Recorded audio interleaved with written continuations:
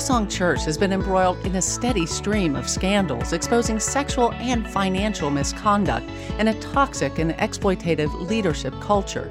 So should we still be singing their worship songs? Or should we be rethinking everything, including our worship sets? Welcome to The Roys Report, a podcast dedicated to reporting the truth and restoring the church. I'm Julie Roys, and this is part 2 of my discussion of a groundbreaking new study on modern worship with 2 study collaborators, Elias Dummer and Dr. Shannon Baker. Elias is a singer-songwriter who's also worked in marketing and research, and Shannon is a postdoctoral research fellow at Baylor University who's studying contemporary worship. In part 1, we explored how almost all the top worship songs being sung in churches across America are produced by just 4 megachurches. They are Hillsong, Bethel, Elevation, and Passion City Church. It was a fascinating discussion exploring the history and development of the modern worship movement. And I encourage you, if you haven't already, go back and listen to that podcast. But in part 2, we talk about the scandals these incredibly influential megachurches have been involved in and what that means for worship pastors and congregants. Ours was a very lively discussion, and at some points we disagreed strongly. But I believe we generated more light than heat, and so I'm really excited to share this podcast with you. But first, I'd like to thank the sponsors of this podcast, Judson University and Marquardt of Barrington. Judson University is a top-ranked Christian university providing a caring community and an excellent college experience. Plus, the school offers more than 60 majors, great leadership opportunities, and strong financial aid. Judson University is shaping lives that shape the world. For more information, just go to judsonu.edu. Also, if you're looking for a quality new or used car, I highly recommend my friends at Marquardt of Barrington. Marquardt is a Buick GMC dealership where you can expect honesty, integrity, and transparency. That's because the owners there, Dan and Kurt Marquardt, are men of integrity. To check them out, just go to buyacar123.com. Well, again, joining me to discuss some of the difficult issues surrounding the worship industry and the songs that we sing every week in church are Elias Dummer and Dr. Shannon Baker. We pick up our discussion with my explanation of the conundrum I feel in singing worship songs produced by megachurches like Hillsong, which seem so corrupt. This worship was making Brian and Bobby Houston, the founders of Hillsong, rich. It was enriching their son, Joel, who was heading up Hillsong worship. In fact, Joel Houston wrote The Stand. And I watched a video, and it was from 12 years ago. I watched it last night. And honestly, I am even now thinking about it, it's hard for me because that song, I remember singing, right? I remember being moved by that song. And I'm seeing people on this video clearly impacted, singing worship to the Lord. And yet right now it turns my stomach. There's no way that the people at the top didn't know what was going on and what they were participating in. How do we process that so much of this? Let's just look at Hillsong first. And let me just ask you, Elias, today, would you play a Hillsong song at your church? Without hesitation. You would play one? Absolutely. Okay. I think if you start to go down that road, you may as well rip 2/3 of the Psalms out of the Bible. David was an accused rapist for all intents and purposes. And murderer. Paul, once upon a time murderer. I think it's also really easy to look and see a shared last name and assume that everything Joel did, it's an impossible game to win. And we've all worked in and alongside large institutions. And while there are cultural facets that play out, that's very true. I think the specifics matter. The sort of whack-a-mole boogeyman thing doesn't work because it is so often a distraction to solving the real problems. I'll give you a really specific example in the Hillsong documentary that came out a couple of years ago, I guess now. The last episode of that documentary, the focus on the assaults and the cover-ups, and that was really the meat of what that thing should have been the entire time. And probably because of the way that Netflix distribution deals work, they had to make 3 episodes. I've been in the media world. We all know how this works. Mm-hmm. So they made 3 episodes out of a 1 episode important conversation piece. And they filled almost an entire episode with discussions about manipulative music, when in reality, not manipulative music, most people would consider to be bad music. Like we literally go to music to be emotionally manipulated. We go to all music for that purpose.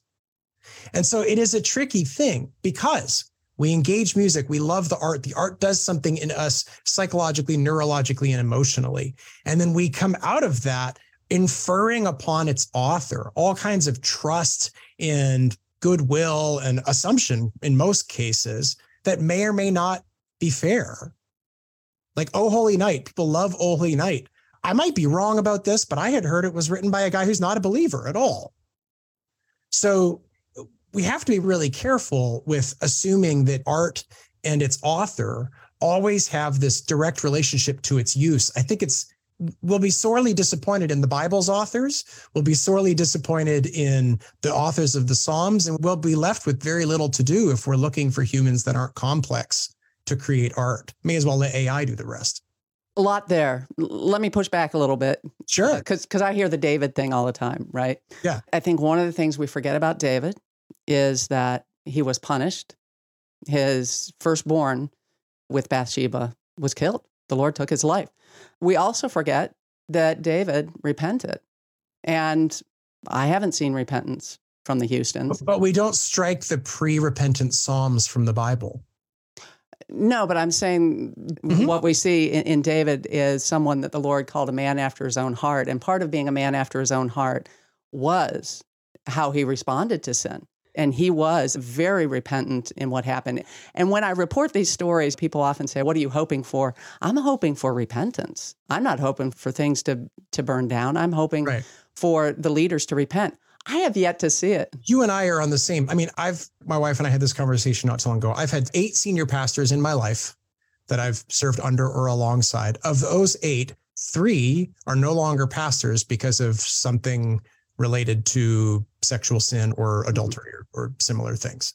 So it's not like I don't understand what it means to see the scale of the problem. Yeah. That's not what I'm saying at all. What I'm saying is we can't take for granted. Like, what is it that Joel Houston is supposed to be? It's a leap, for example, to say, because this happened at the top and they share a last name, it must mean that he knew what was going on. It might. If you look at the whistleblower documents that have come out, the enriching that was going on was throughout the entire organization. And I'll give you an example. The reporting on that scandal about a month ago, I believe, indicated as one of its big whistleblower elements that Hillsong had paid $1 million in royalties to Joel Houston. And this was treated as one of the negative components. The crazy thing about that is Hillsong was legally obligated to pay those royalties to Joel Houston. They were collected through ASCAP and BMI and these sorts of things. And Joel and Hillsong as the song publisher, now we can have a conversation about that, but Hillsong as the song publisher couldn't keep the money. It had to go to Joel. And that's the way things were set up. I will say right now, the songwriting works. I don't know why that wasn't happening, as I understand, with Vineyard when they were doing it. That's a different conversation then. Yeah. Yeah. The question of whether songs are tracked and whether a dollar exists, that's never the question. Somebody somewhere made a few bucks. And in the days of Fanny Crosby, it was the hymn publisher who made the money, and it just didn't happen to flow down all that often. So it's there is and always is money in the distribution of goods, right? Now, our relationship to that, I'm not taking that for granted as good. That's not my point. My point is that we want to say the way it is now is uniquely evil. I think it's different, and I think it's complicated. And I think if we don't deal with the specifics, then our efforts to deal with what looks like the problem end up being little more than hot noise and white noise, that we never deal with the real thing because it's too easy to dismiss. And the Hillsong is filled with examples where that documentary was a perfect example. Somebody could go, what are you talking about? I listen, all music moves me. And then the credibility of the documentary is shot.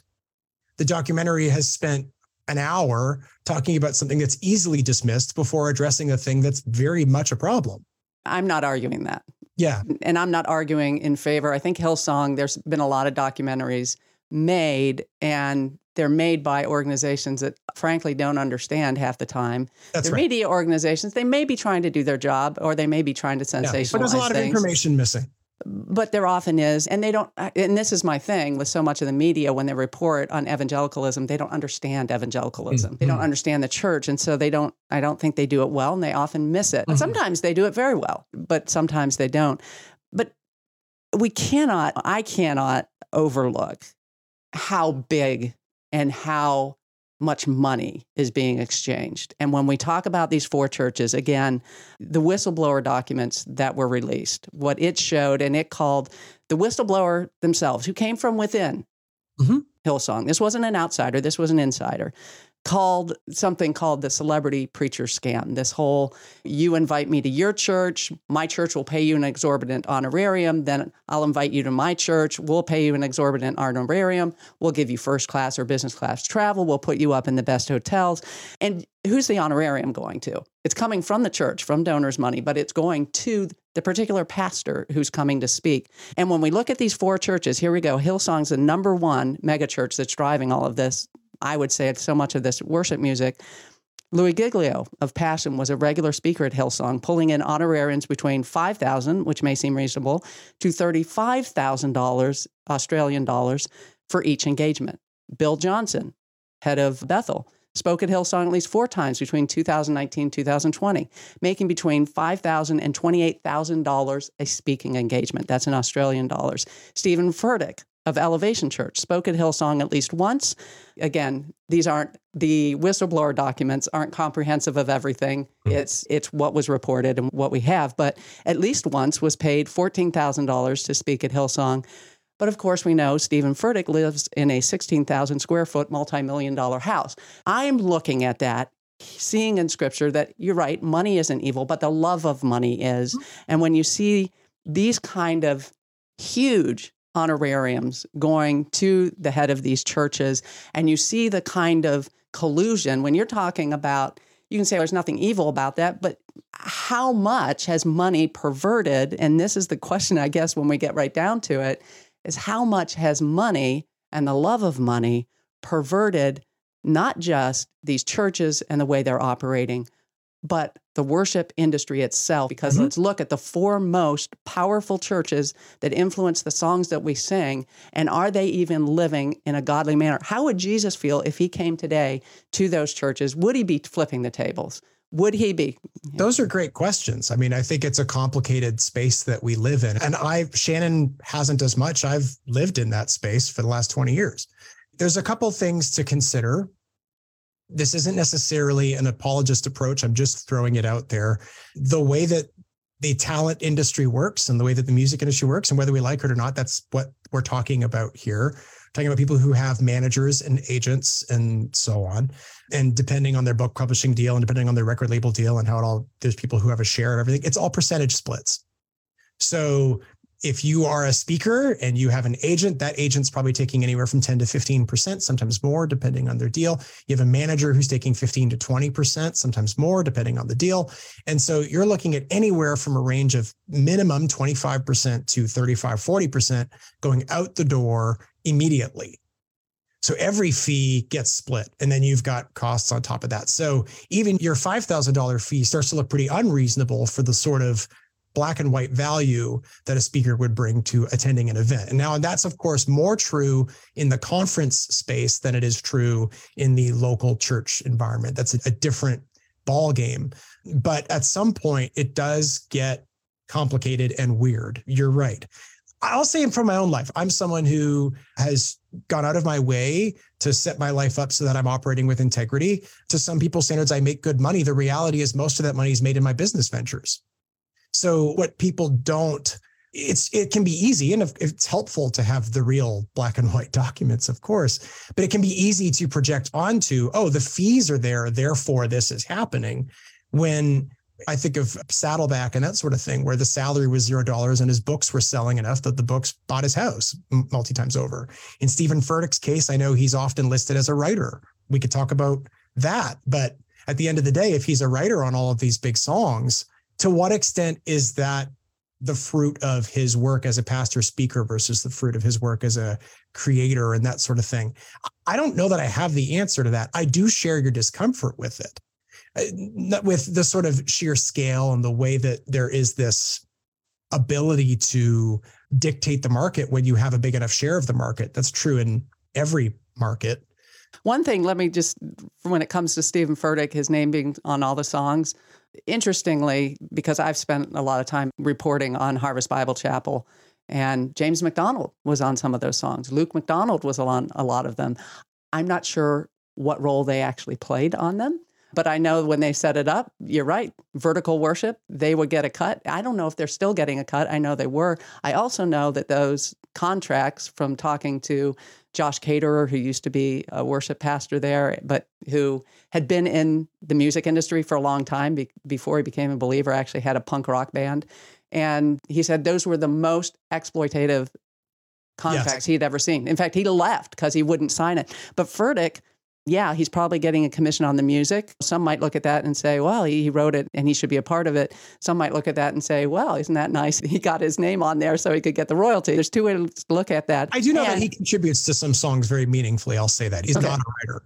Okay. But yeah, And let me say too, though, when you look at his house, we don't know his salary because they don't disclose it. If you're a secular nonprofit in the United States, you have to disclose your top wage earners. The only ones that don't are churches. And why is it that a church, a religious nonprofit, where you have people giving to God's work, why should the leaders there be less accountable than your secular nonprofit? So we don't know what his salary is, but we do know that the people that set his salary, who are supposedly providing accountability, are other megachurch pastors. Who are the megachurch pastors that are setting his salary? And what are their salaries? What do they think is reasonable? And the fact that they won't tell us, there is no transparency. So the kind of transparency, like you're teaching us some stuff about what's happening in the music industry, but there is a lack of transparency across the board.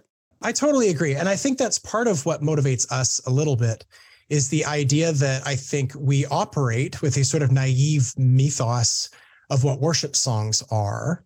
And partly evangelicals and Christians, maybe not at large, but evangelicals certainly have this sort of allergy to talking about business in business terms. So we're drawn to using spiritually veiling language instead of discussing money as money.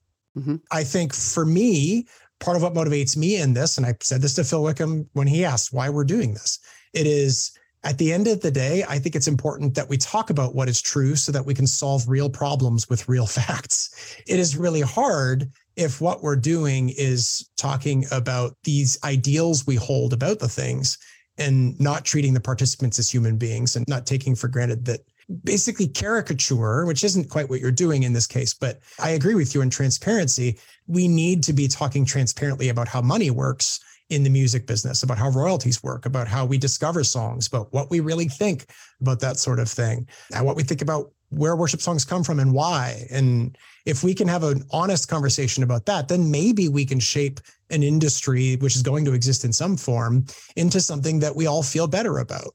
But if what we do instead, just like with senior pastors, is prop up a sort of mythology of the thing, then we can't do that. It protects the status quo. Now, our team is a bunch of participants. We're not trying to take this thing down. That's not at all what we're trying to do. I probably trust the Joel Houstons of the world more than you're prone to do, and that's fine. But it's not because I think the sun shines out of something. It's just as simple as saying, I think our relationship to art is complicated, and the industry, which we're all forced to participate in doing this, is also very complicated. And naivety around that is part of what contributes to the degree of hurt that so many of us experience. Shannon, let me ask you, when we're talking about some tough things, and I like that this conversation's gotten real. I think it's healthy to have this kind of back and forth. But as you look at scripture and principles, what should be guiding us as we do try to evaluate this industry and these kind of issues that we're talking about? Yeah, I think the guiding factor for me, as I'm thinking about, I've also been a worship pastor at a church for a few years, is when we're looking at all of these songs, I think above all else, making sure that we're selecting songs wherever they come from that have solid biblical and theological truths that align with interpretation of scripture for your context, I think is the most important factor. And I think and I'm being broad intentionally, because there are churches that will use Bethel songs and have no problem with Bethel's theology and will use Bethel songs. Great. If it's edifying your church and people are coming to know Christ, awesome. Because that's the goal, right? Is to have more and more people drawn to Christ. I know there are other churches that don't agree with Bethel's theology and will not use Bethel songs. And they're finding other songs and people are coming to know Christ. And I think at the end of the day, yes, it's helpful to know who these songs are by. I mean, Elias has already given a lot of context for maybe how to approach who the artist is. But I think for me, it's really just important that whatever you're singing is theologically true and aligns with good interpretation of scripture. So, I think what really comes down to that is some people would look at these 4 megachurches and say none of them do. They'll look at all 4 of them and say the songs, none of them are theologically true. It's all heresy, which, that's their prerogative. I think there are some great songs coming from these churches, but I would say for the ones who just blindly use the songs from these 4 primary contributors, just for whatever reason, maybe they don't have enough time to listen for new people, or they just trust them, so we'll use whatever they get from them.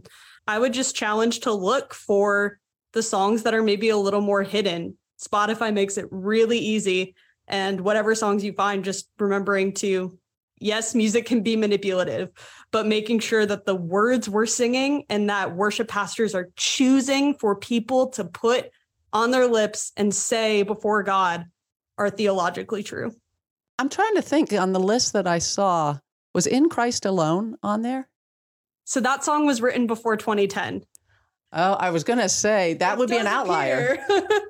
It does appear. So there are a few outliers like that. In Christ Alone, I believe, appeared on almost every single list in the 2010s decade.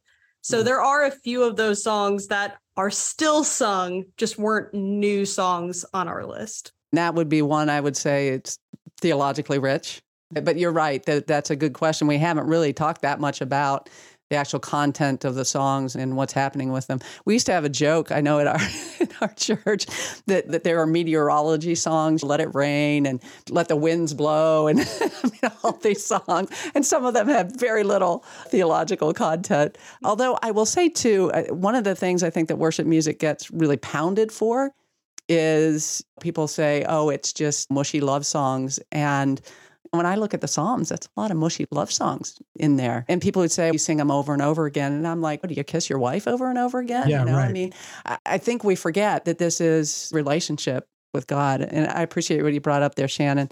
We had a Restore conference last year, and it was our second one that we've done, but it gathers a lot of folks that have been hurt or wounded by the church. And in our first one, I intentionally wanted to have worship there. I know there's some people that will be like, when you gather people who have been wounded by the church, these are just all triggers for them. And some will go so far that we shouldn't talk about God because they were hurt by the church. And if we don't talk about God and we don't invite the Holy Spirit to be present, then we're cutting ourselves off from the source of our healing. And that will be devastating to us. So the first one, we did that. We actually had a band. The second one, I just really felt it was important to strip it all down. And so we just had a guitar, and the worship leader he did bring somebody that played keyboards and would sing background, but it's very stripped down worship. And almost all of our songs were hymns, because I did notice that so many of the worship songs today for these people who have been hurt in the church have triggers for them. But it makes me wonder, before the people listening who have been through sort of a church hurt experience, and they're looking at these songs or even looking at how it can be done differently, speak to them. How should they look or approach this worship music that, and I understand what you're saying, Elias, Handel's Messiah. I don't think Handel was a Christian even, and yet we worship with it. But yet I think now, because of the current cultural moment that we're in, with so many of these scandals blowing up, and because of people being wounded in those environments, what would you say to them when they say, I know a lot of them saying, I have trouble even entering into worship anymore because of what I've been through. Yeah. That's definitely a heavy thing to think through. And like I mentioned earlier, not something that I don't personally understand exactly. Yeah. My own main mentor in life is somebody with whom I have a complicated relationship in my mind. I think of stuff going on over in the UK right now as a really good example of the same sort of thing. And people like Matt Redman are commenting on it. So I think there's this. And let me just, for those who don't know about that, we actually just published a story not long ago about Mike Pilavachi, who was the founder of Soul Survivor, which brought huge youth festivals, would bring in like 30,000 youth from all around, mostly UK, but really all around the world. People would come from all over. And it was hugely influential for me. And what's coming out is that a lot of allegations that he abused these young men who were a part of the ministry of Soul Survivor. And Matt Redman was one of the early people that came, his worship music really became popular through Soul Survivor. That's right. Go ahead. Yeah. So all that to say, I think there is often this kind of flattening of the question of experience of church based on the platform versus not the platform that I don't know if it works in reality. I think there is a pretty big gap between the senior pastor in a church and everybody else very often. And there's just people have different roles to play and they play them. And so I think experientially, that doesn't necessarily mean that it's going to be easy to be in a context where you're experiencing something that for you is associated with pain and hurt. I can understand that, and I can understand needing to work through that. But at the same time, we're human beings. So if I think about like what it means to think about humans coming together in worship, there isn't really another activity that's as unifying in a holistic sense, in an embodied sense, as song. And so it's difficult to think of something which would cause 300 people to pray the same thing at the same time and feel something about it. That it's basically music. That's what we've got. There's no easy answer to that question, I guess, is what I'm saying. It just really is a difficult thing to work through.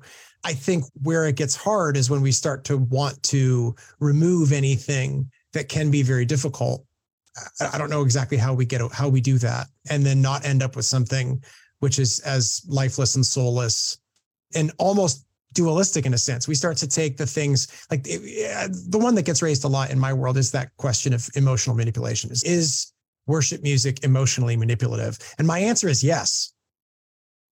And the reason is what I said earlier. We look to music to do that thing. That's music's function, is to move us. And the person who first sought to manipulate through music was the writer trying to manipulate themselves, in a sense, like trying to bring about in them a feeling that conveyed the thing they were trying to put across.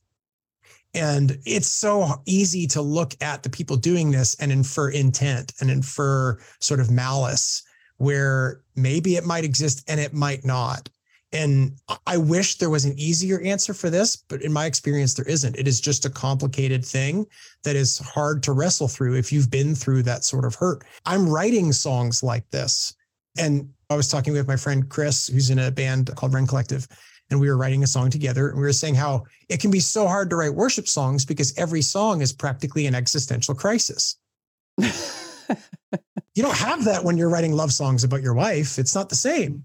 And so it's not as though the writers of these songs are lacking gravitas and are not wrestling with these questions themselves. They are. They're often some of the first victims of it. And so I think we need to be comfortable, or we need to at least do the work of seeing things for what they are and what they are not, and approaching them as such. And yes, that can be like untangling a ball of yarn, but on some level, if we hope to still be around in this thing, that's work we have to do. And it's hard. I know for me, there was a period where I couldn't listen to any modern worship. I've come back to being able to, and I lead worship just in a small context now, but being able to play some of those songs that have such positive connotations for me, where it says in scripture, come back to the things that you did at first. And often those are those songs that are so meaningful that first connected me with the Lord. And so I found that very meaningful. Now, will I ever be able to sing an elevation song again or Hillsong? I don't know. Honestly, I don't know. That would be really tough for me personally. But I hear what you're saying, and I appreciate it. Shan, any final thoughts on your part before we sign off here? I guess my final thought would be our study focused on the 2010s decade. It focused on the previous decade leading up to the pandemic.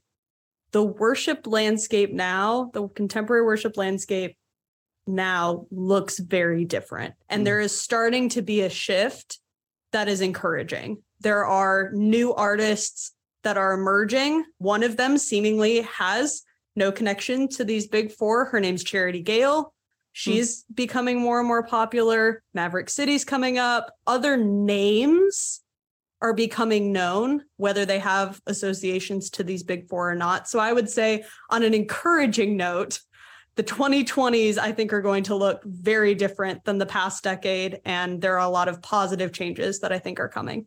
Is there any chance that somebody who just writes songs and isn't a great singer or performer, that their worship song could ever be played?